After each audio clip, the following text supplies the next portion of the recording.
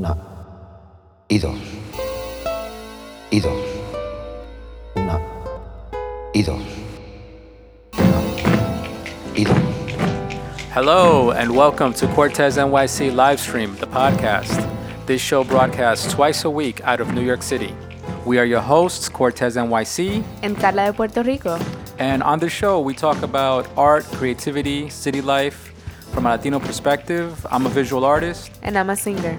And this is episode 49. As always, you can find us on iTunes, Stitcher, Podbean, and Spotify, and also on social media, on Facebook, Instagram, Twitter, and Tumblr. And you could also go to my online store, corteznyc.bigcartel.com. You can find original art, stickers, posters, pins, and all kinds of goodies for you to support, shop and support. And a big shout out to all our followers, all our listeners from around the world. Shout out to the caravan of Latinos coming up through the border. We'll see how this turns out.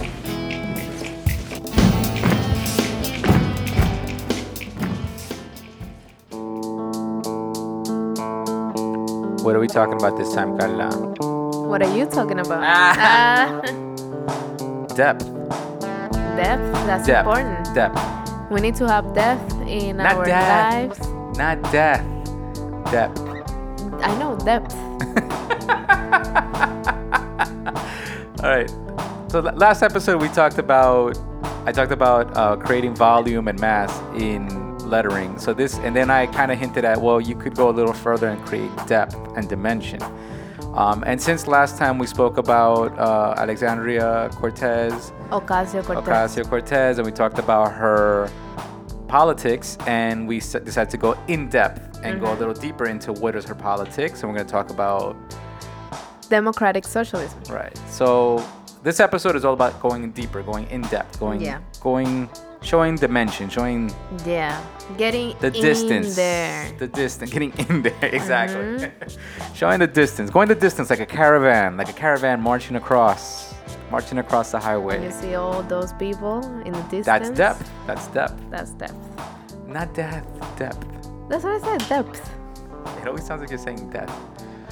All right, so to create depth, like we said in the last episode, we talked about that this is not realistic illustration. This is like little cheats. These are like little tricks that you can do with any kind of ballpoint pen or any kind of pencil that will create the illusion that implies depth. In nowhere you're trying to create reality. You're not trying to create a photographic reality. You're just taking lettering, and that's why I decided to use lettering as an example. You're taking lettering and you're making it, you're using these tricks to make it seem like it's dimensional, like it's in a space. Yeah. So I have 5 little topics here that we can discuss, little tricks. Number 1 is size. The size between one object and another, that can create depth. If you make an object bigger and right next to you make an object that's smaller, they can seem like it's one big and one small, but depending on how you place it, one of the big and one of the small objects, you can create the illusion that one is bigger or in front of the other. In front of. Yeah. So it depends how you place it though, and that's where you have to experiment, and that's where you have to practice a little bit. But depending on where you place the object in relation to the other, just the scale alone can create a sense of depth, of space, like one is in front and one is behind. I think this works with figures. It works even with a cube. If you made one cube big and one cube small, like you would get the idea, right? The next one that I would say is overlap. So first you have your scale, you have one big and one small, but then overlap is the next trick that'll definitely give you a sense of dimension and depth on the most basic way. Just by taking one object and overlapping the other so that you're showing that one is being covered by the other object, that automatically tricks the brain and it tricks the eye, and it says that one object is in front of the other. And you don't need any shading really to do this. I mean, if you just take one circle make it a half circle and then put another circle in front of it, on top of it, so that you only see half circle of one and then you see the rest of the other. That already just lets you know that one circle is in front of the other, and it gives the illusion that there's spheres or something, one globe in front of the other. Yeah. That's overlap. Overlap is that trick. And then if you combine size with overlap, you definitely are going to get dimension. The next one, and again, like I said before on the previous episode, I'm going to do a post for this so that you guys can get a visual point of reference for what I'm saying, because I know that just hearing me talk about it might lose some people and might confuse some people. But the visual will definitely sell it. The next one, number 3, is line thickness. Line thickness is big. It's a nice trick. If you take a circle, you take another circle, and you just make one circle with a bolder line than the other, that bold line circle is going to stand out more than the other. Even if they're equally sized, it's going to give you the impression that one is in front of the other, that one is behind, that one is in the distance, and one is closer. And again, all these techniques, like these little tricks, if you combine them all, it creates the entire sense of depth. It's not just one or the other, but if you combine all of them, size, overlap, and line thickness, you will definitely get a sense of depth in your drawing. And these are things that you could do without any shading. So that was number 3, line thickness. Number 4, this might involve a little more shading, I think, to pull this off. It doesn't have to be very realistic shading, but just a little sense of shading. The number 4 is contrast.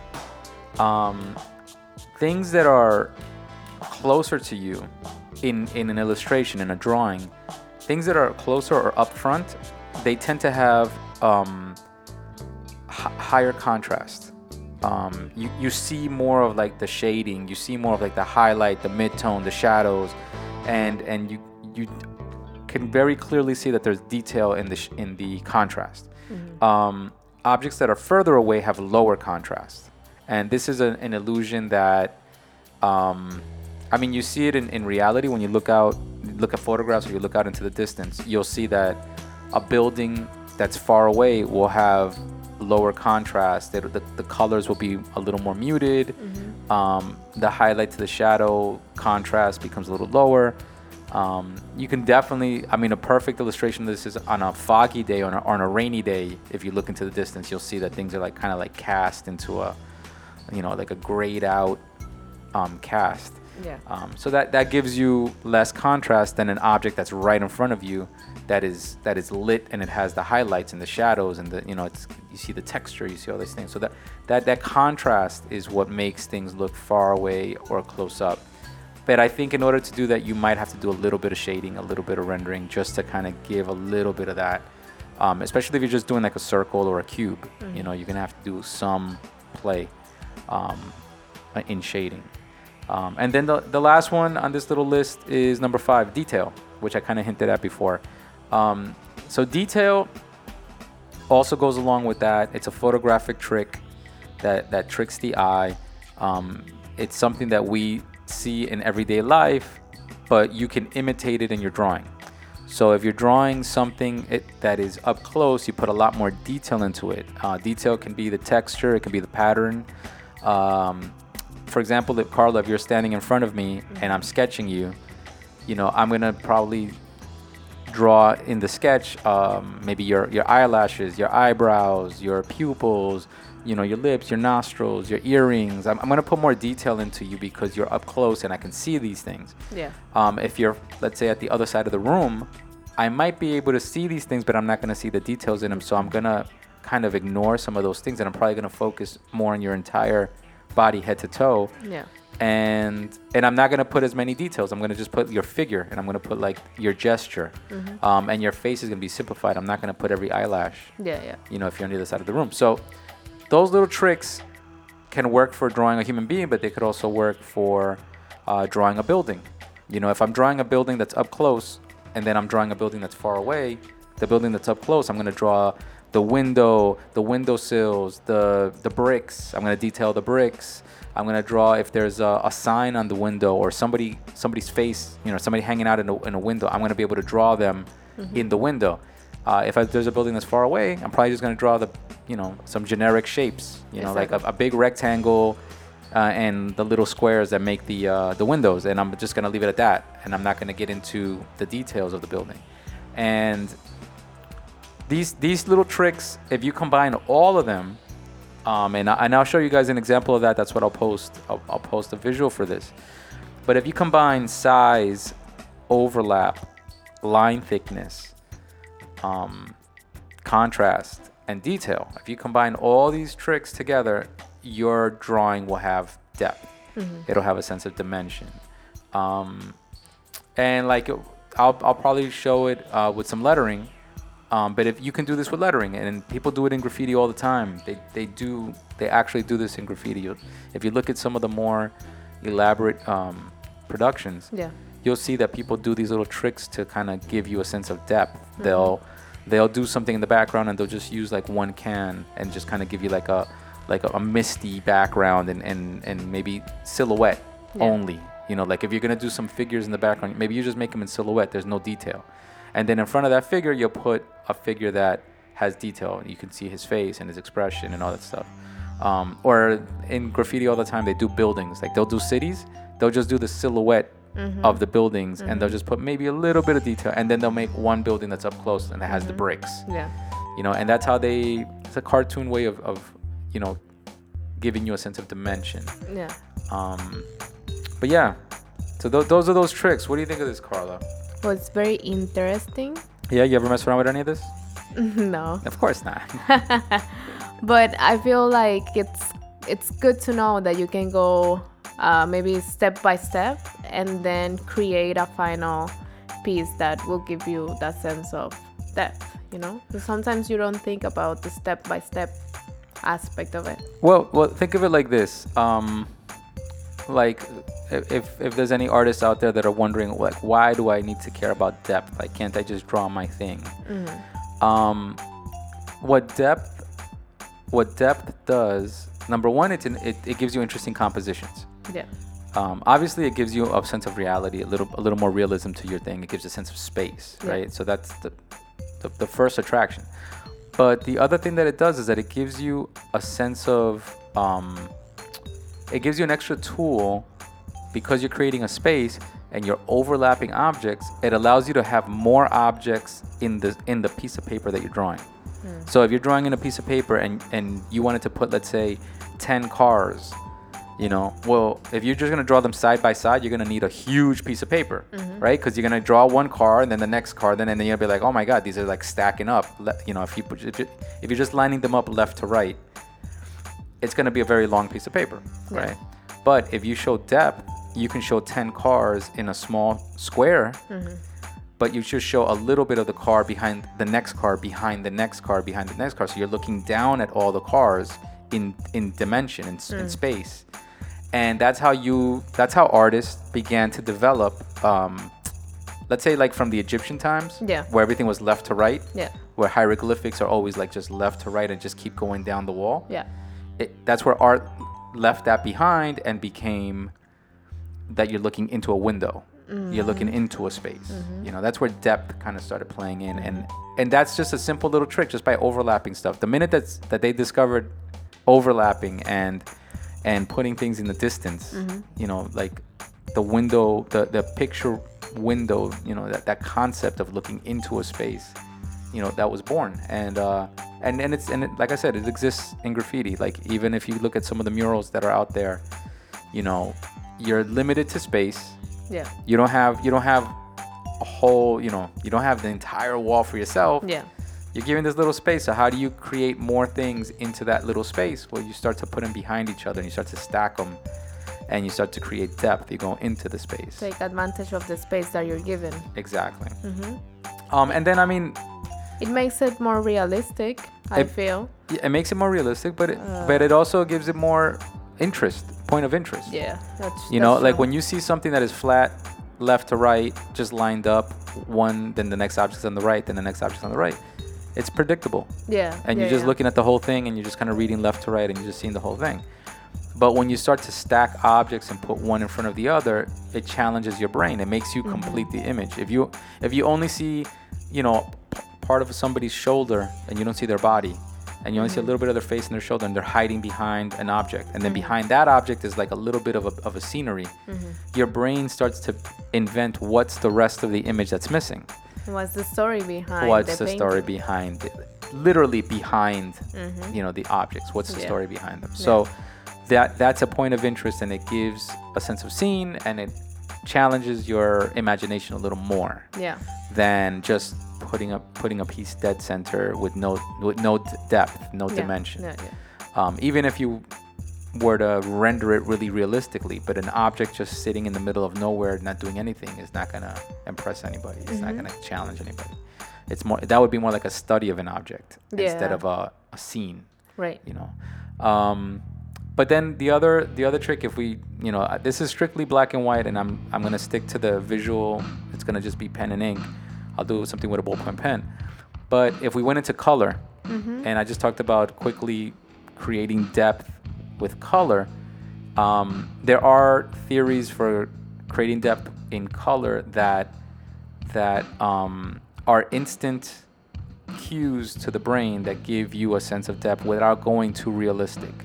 And I'll just go through a little bit of that. Like one of the things that I remember was being told that you want to use complementary colors that contrast each other, like red and green, right? So you want to, if you have, or purple and yellow, or blue and orange.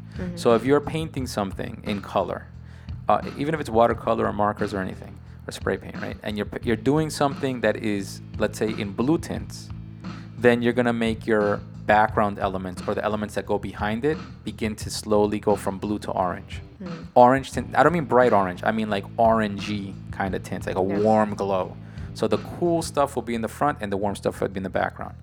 Or vice versa, the opposite. The warm stuff can be in the front and the cool stuff can be in the background. Yeah. And when I say blue and orange or purple and yellow, I don't mean, you can do it, but I don't mean the stark, exaggerated, high contrast purple and yellow. I mean a cast of purple, a cast of it, like a light wash of purple and a light wash of the yellow glow for the objects behind, and that alone will give you a sense of depth, even if you don't render it realistically. Right. That's the interesting thing, that you don't even have to render it like a fully rendered thing. The minute that you start to give the illusion that colors recede and turn into another color as they go behind, your brain locks into that and gets it, and it understands that in the front is the object that's greenish, and in the background is the object that's reddish. Yeah. And you see that in photographs. You see that, like I'll give you an example, like on a day in the beach, right? And you're under an umbrella, and you're looking out at the people out in the beach. Well, everything that's in front of you and with you, around you, or close to you, if it's under an umbrella, it's going to be cast with a little bit of a blue. Everything that's behind you outside on the beach is going to be bright yellow and orange. So you have that blue to yellow. Or if you slide a little bit over, you'll have purple to yellow, blue to orange. Those are the kind of contrasts that you're playing with there. Or if you slide in a little bit into the other direction, you could have everything under the umbrella is greenish and everything outside on the beach is orange. You'll see that sometimes in old photos. You'll see where there's a very, very green to orange hue cast over everything. Yeah.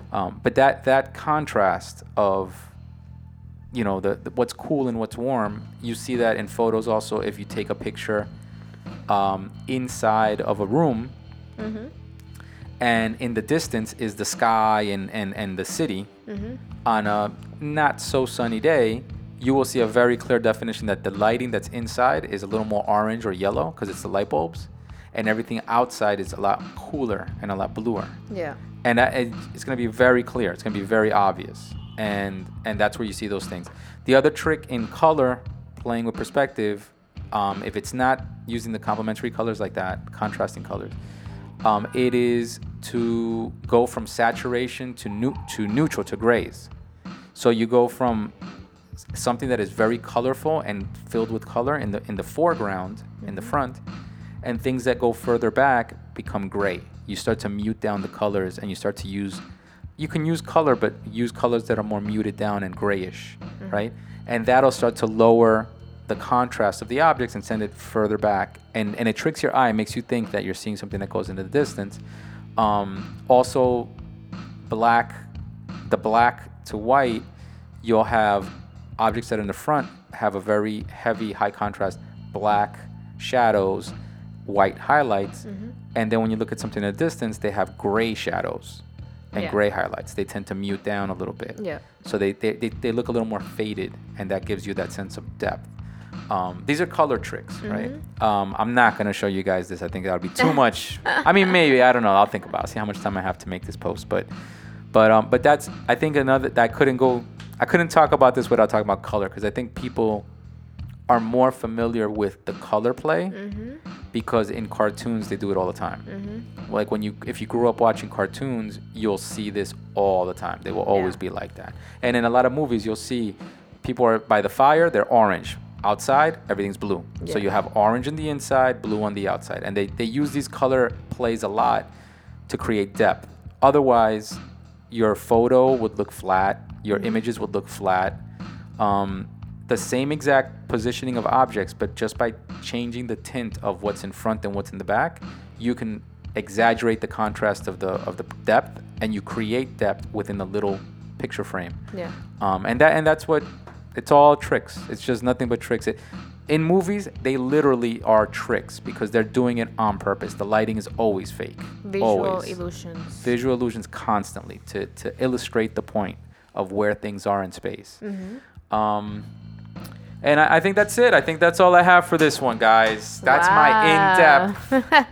In-depth. Depth. Not death. I'm not saying death. Depth. In depth.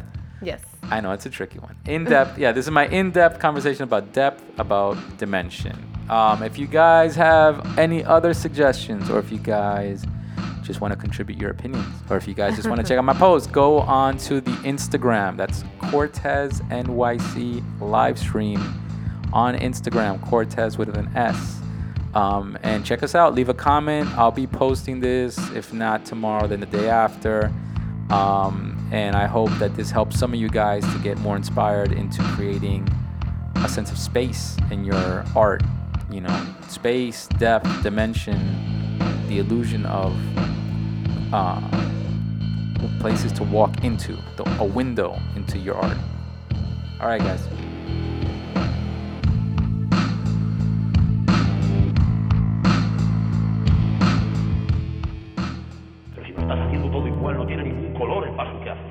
Separa menos tiempo. 1, 2, 3, 4, 5, 6, 7, 8, 9, 10. Culture talk. Culture talk. All right, I'm here for all this because I was told that I'm going to learn some new politics today, that I'm not really a Democrat, that I'm some sort of socialist Democrat. Oh my God. We'll see what is that this I'm about? a communist, crazy communist now. Oh no. I'm not a Democrat. You're misinforming the people over here, so. Yeah. No, what I got in the mail, I got my letter saying that I'm Registered to vote. registered to vote Democratic Party for the next whatever that is. November 6th. Yeah. We'll see what happens. Yeah. But Get ready, go vote. It's important more than ever. but you what you're going to talk about today is not Democratic. Well, It's not on the ballot. No, it's not. And the ballot is just Democratic. So what are we talking about today? We're gonna be talking about democratic socialism. Okay. And I wanted to talk about it because in the last episode we talked about Alexandria Ocasio-Cortez, and I wanted to go a little bit more into depth of what is democratic socialism, what does it stand for, and what are some of the ideas behind this philosophy, which is very interesting and is not what the majority thinks, that is communism, or that it's about the government ruling everything. Yeah, they're associated with Cuba and Cubans. Yeah. They're associated with Venezuela. They're associated Exactly. they're associated with all kinds of things that that are quote unquote un-American. Meanwhile, it's probably the most American thing because a lot of people share this ideology and they don't realize it. So based on the definition given by the Democratic Socialist of America, it says Official. yeah, it says that Democratic Socialists believe that both economy and society should be run democratically to meet public needs, not to make profits for a few. Ah, that's a big difference right there. The concept that the economy and the economy and society should be run that way. should be run Democratically. by The people. Right. which is the base of this nation, for the people, by the people, and we the people. You know, the people is always named everywhere. But it says also that it is these ideologies to achieve a more just society, where many structures of our government and economy must be radically transformed through greater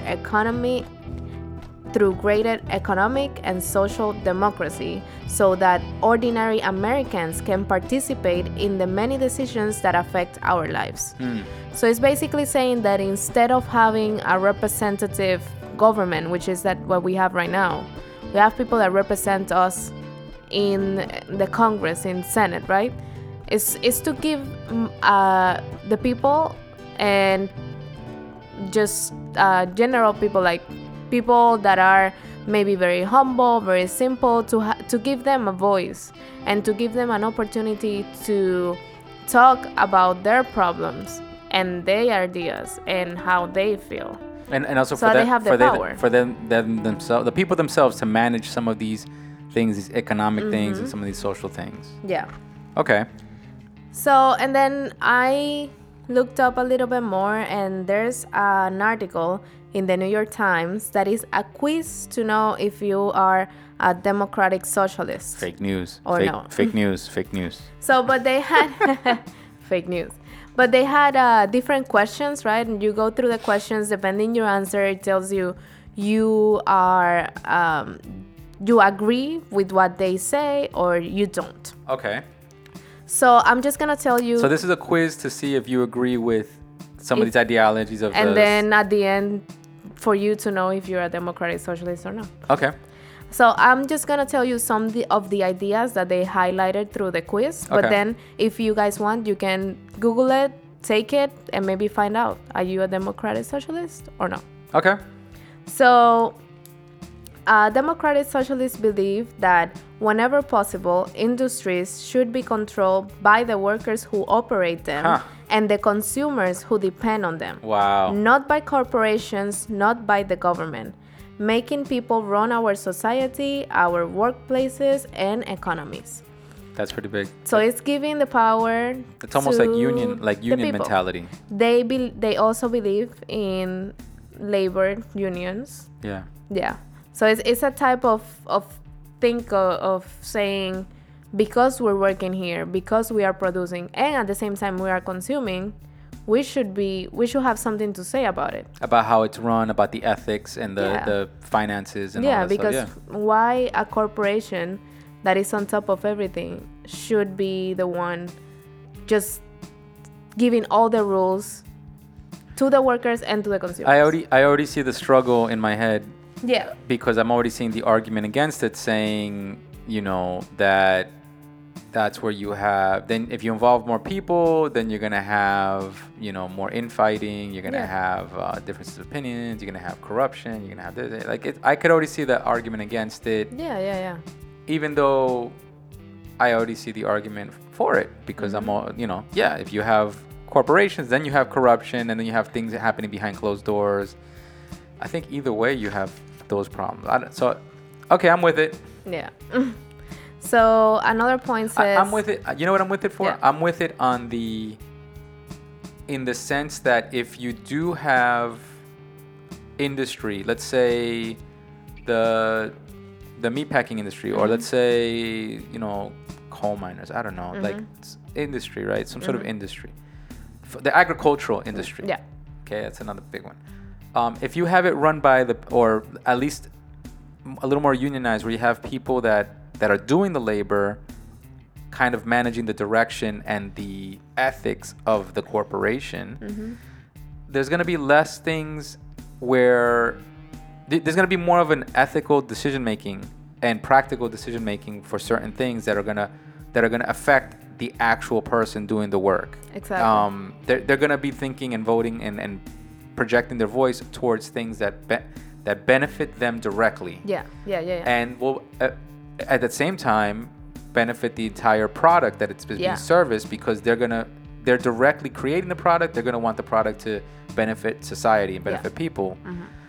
There's going to be less likely that they're going to, let's say, put out something that's poisonous or something that is harmful. Yeah, because people sitting in their offices, they don't really know what's going on in the Factories land or or fields, factories. yeah. Yeah. So it makes sense that people that are actually working, doing the hard work, that maybe the people in the office are just planning but are not doing, Right. that they have a say. Yeah, if you're sitting in an office with a pad and a pencil or a computer, and you're just making decisions and typing and saying, yes, let's do more of this. Let's use this product. Let's use, let's work these many hours. Let's, and they're just making those decisions, but they're never going to do the work. They're never going to be in there. And they're not going to take responsibility for it because they're just deciding things, but they're not really involved in it. Yeah. Yeah, I can see where they can have problems, and I can see the benefit of having, the people themselves be involved in the decision making. It's just the only issue is just that unions do exist, and unions do have a lot of monopolizing as well. So it's difficult. Yeah, it has to be a balance. Yep. All right. 50-50. I like it so far. Okay. I'm in so far. I The think I'm in. next Count me in point- for that one, Carla. Okay. The next point that the article highlights is that democratic socialists believe that the government should regulate corporations in order to mitigate the harms of capitalism and push companies to act in the best interest of workers and society as a whole. Wow. Some of these items that they believe in is raising minimum wage, mandating parental leave, banning companies from outsourcing jobs to low-wage countries, and banning environmentally harmful activities. So it's basically for the government not to think that the corporation is a person, which is what the government thinks right now. They treat it like an entity, like a person. Yeah, they treat it as they're a person. They can make their own decisions. It doesn't matter. But more to treat it as what it is. It's a company should be responsible for different aspects that a company is. It should be a collective of people making decisions and being checked Yeah. for their practices. Like a check and balance Yeah. for corporations and companies by the government.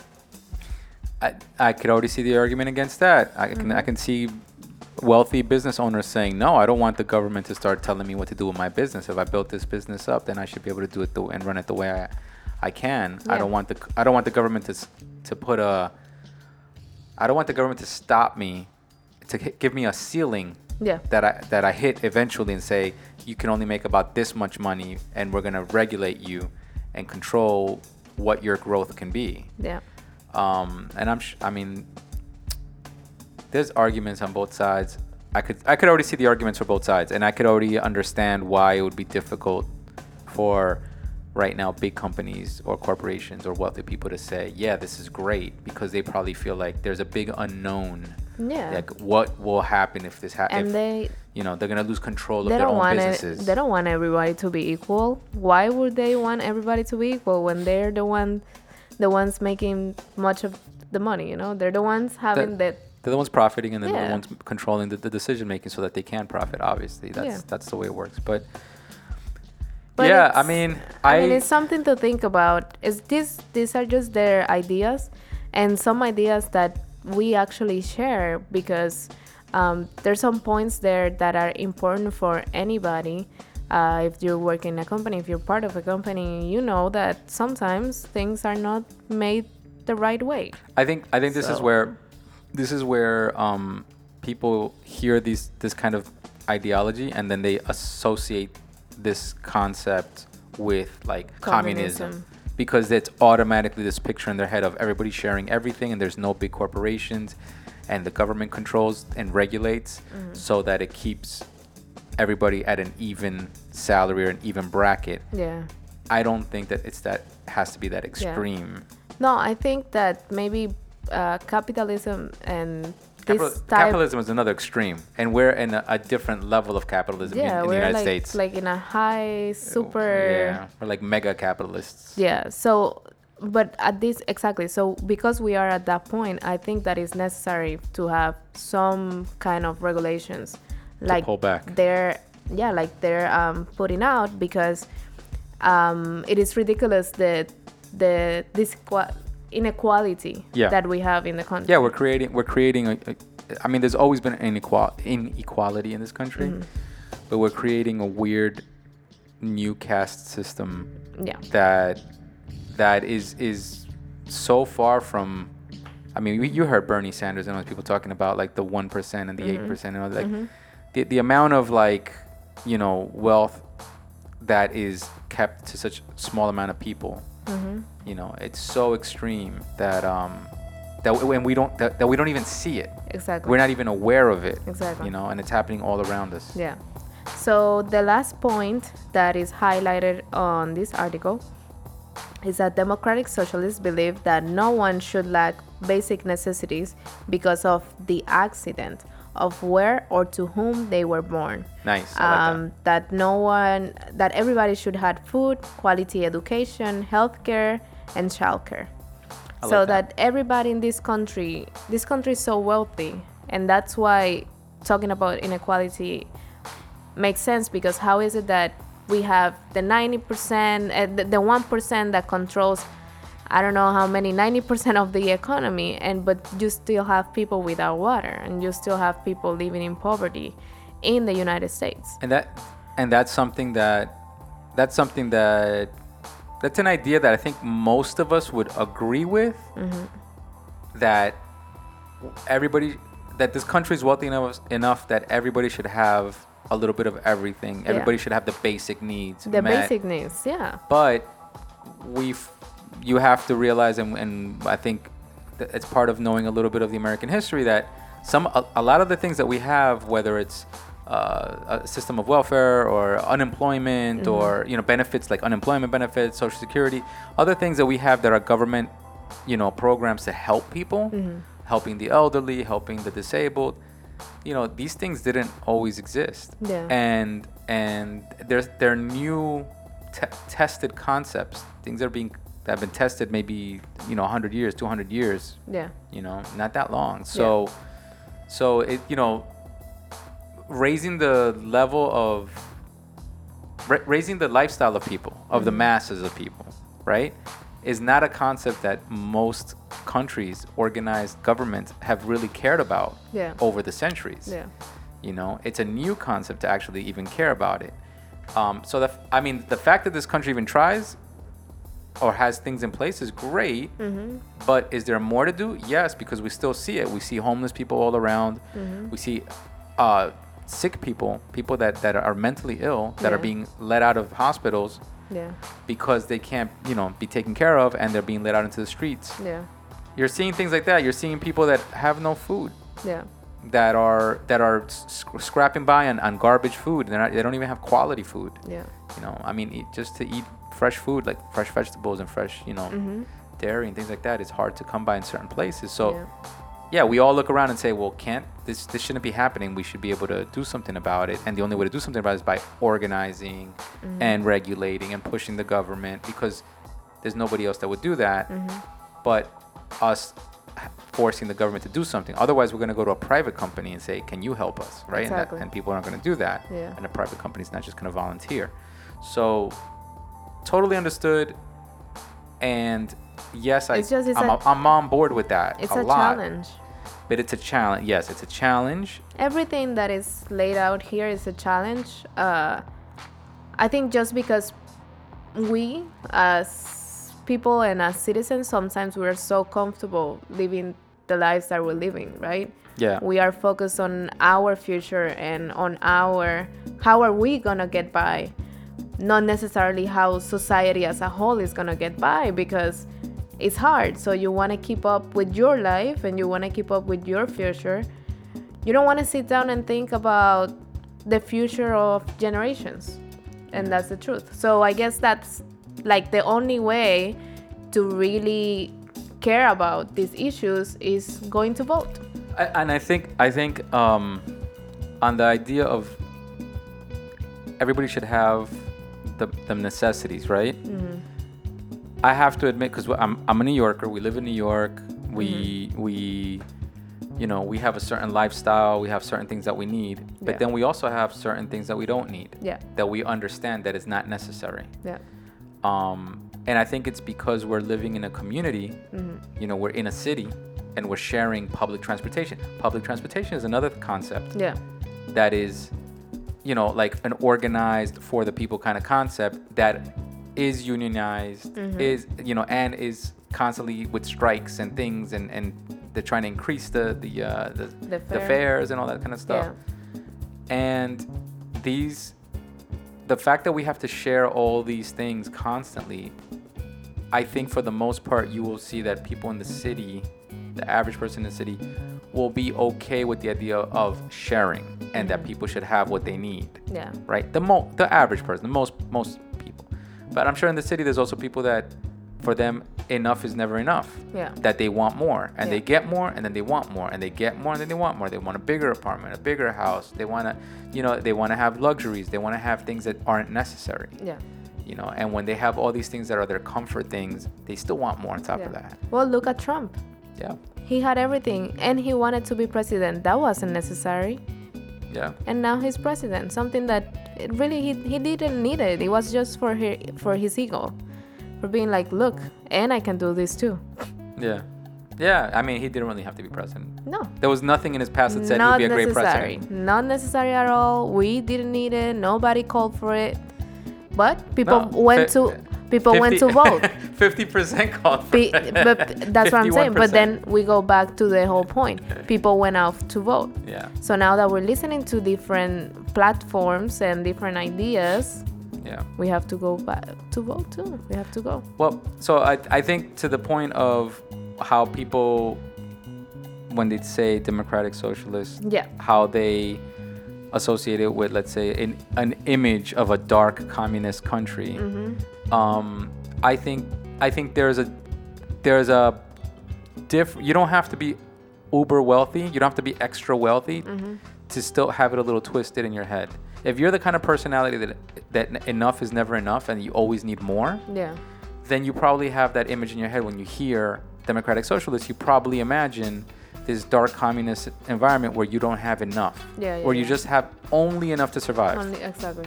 Like as though that would be the extreme. Right. That people would tell you can't have any luxuries. Right. You know what I mean? And I think we overemphasize luxury in the capitalist environment. Yeah. And some things that we think are necessary are luxuries, and we don't realize it because we're in a capitalist environment that is constantly produce and consume. You are right. We don't realize it, that we're living in a disposable environment. Everything's disposable. Everything's temporary. Everything You're costs right. money, and We're just in a hyper consumer society. right. So we are all used to consume, and then when we stop consuming or when we haven't consumed for a while, you feel it. Yeah. And you're like, oh, I need something new. Yeah. Oh, I need something that, will fulfill myself. It can be food. Yeah. Going out to eat lunch is a luxury that we think that It's a not necessity. that is a necessity. Yeah. But No, it's true. It's true. and there's a lot of things that Yeah. I think because it's a developed country, because it's a hyper capitalist country, we don't realize it. And yeah. And then we compare it in our minds. We get this image of like, oh my God, now I'm not gonna have any luxuries. And it's all about the luxuries if Yeah. you think about it. Yeah, because nobody's saying you're not gonna have food Or water or a roof under your head. or clothing or health. Yeah. But people associate it with that. They assume immediately like, I won't have my big car. I won't have No va a a tener ropa car. para modelar. Exactly. I won't have my No va a poder luxury salir para el club. clothing. everybody has to wear gray and everybody has to wear, you know. It's the Handmaid's Tale. Yeah. Yeah. I mean, New Yorkers Yeah. already wear black anyway, so it doesn't. Exactly. It wouldn't affect us really that much. But no, I think that's the idea, That's and that true, that's that's true. the picture that they get in their head, That is and I true. think the other picture they get in their head is the idea that you're gonna have the government constantly telling you what you can do and what you Mm-hmm. can't do, because they paint that picture of like there's a lack of freedom in a communist environment. It's a stereotype that there's a lack of freedom. And that what you're giving, you're not receiving. Right. That's it. Because, you know, in order to get some of these things, yeah, taxes have to be raised because we're going to be founding healthcare and different things for the whole society. So Yeah. to think that, oh, but I'm going to pay all this amount of taxes, but I'm not going to see the results of it. Yeah, of course, because we're doing it for everybody. Yeah, I think that's where. It's the individualistic view. Exactly. well. I think when We don't think about us as a community. We think about me. What do I get? What do I get? And I think we see in Republicans a very clear like, oh, the Republicans are the wealthy corporate types and all that, and but we don't realize that also in Democratic Party Yeah. there's corporate wealthy people. And so like you have something like this called democratic socialism, where it kind of starts to go back to the grassroots of what it's supposed to be about, what you think the Democrats are about, Yeah. which is helping And- the people. And that's why there's a lot of Democrats, old school Democrats, that they are not supporting progressive and democratic socialist candidates. So do you think it's a generational thing? Do I- you think it's a new generation of I think people?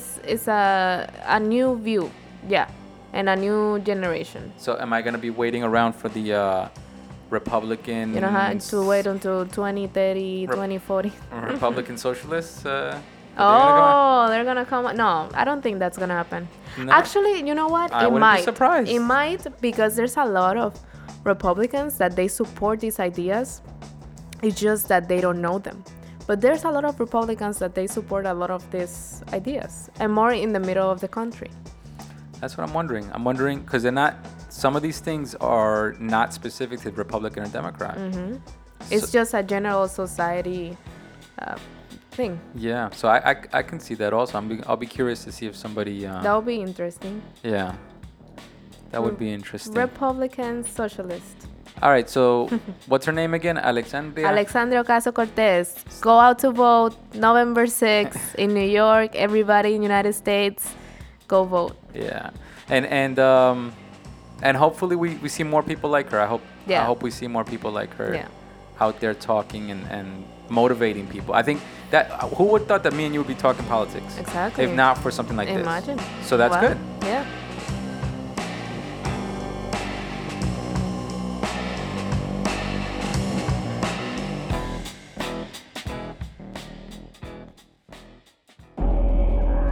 You wanted me to teach you, right?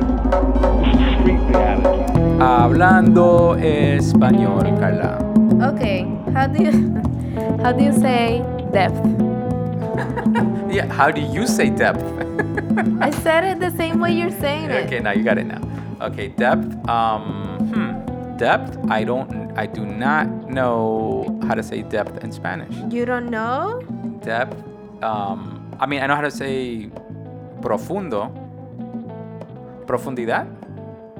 Is it? Yes. So profundo is deep. Yeah. So depth is profundidad. Profundidad. That's a big word compared to depth. Yeah. Profundidad. All right, gotcha. See? Next one. Yes. Dimension. Dimension. Dimension. Okay. Next one.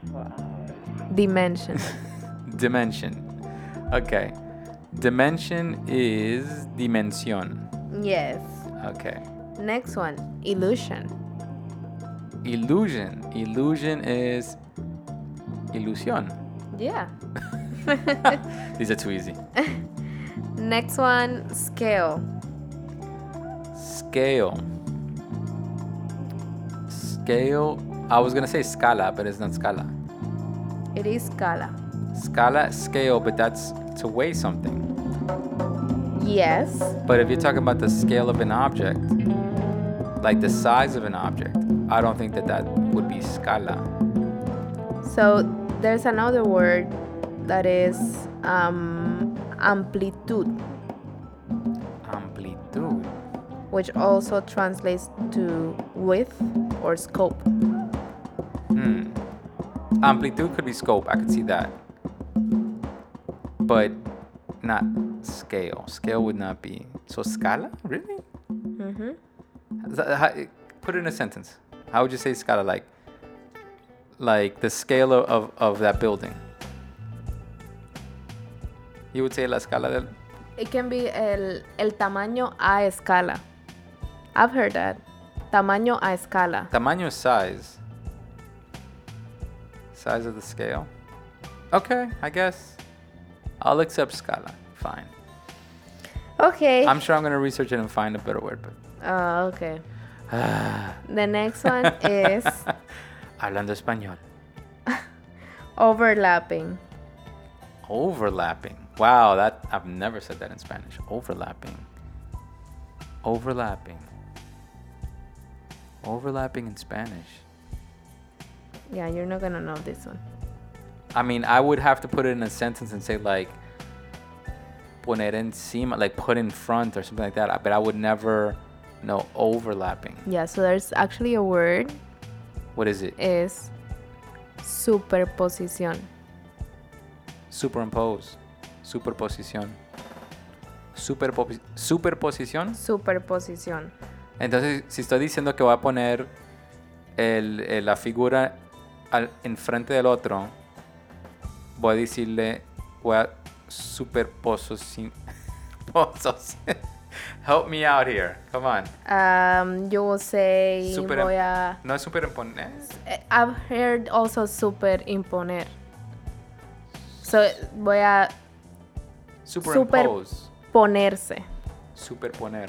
Voy a superponer esto sobre esto. Superponer. Superponer. Superponerse. So- Overlap, superponerse. Overlap, superponerse. Superposición. I would say overlap then is being used like superimpose. Okay. So superimpose, superimponerse, overlap, same thing, I guess. Yeah. Okay, next one, contrast. Contrast. Contraste. That one's easy. Yeah. Next one, socialism. What? Socialism. Socialism is socialismo. And last one I have representation. Representation is representación. Yes. Tricky. Tricky when I have to try to think about it in Spanish.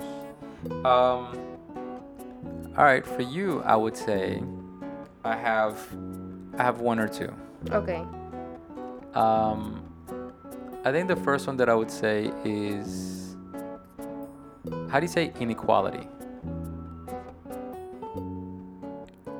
Es desigualdad.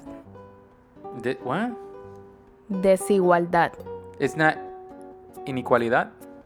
No. Desigualdad. Desigualdad. Desigualdad. I don't think I've ever said that. Yeah. That's interesting. Because igual is same as like equal. So when you're not equal will be desigualdad.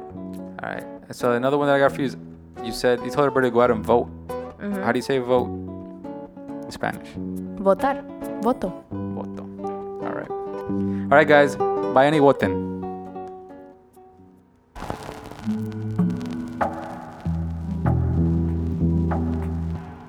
All right. Another episode in the bag. Yes. Catching up. Yeah. Finally. Do we know what we're going to talk about next episode, or are we just going to wing it? Wing it. Wing it? No, come on. We know what we're going to talk about. Next episode is easy. We're going to talk about Picasso, Oh, that's right. the series. We're gonna be reviewing the Picasso TV show. Yeah, and I might talk about Cubism also. Oh, that's cool. But yeah, we finally got to see the whole series, so we're going to talk a little bit about that. Yeah. All right, catch you guys next time.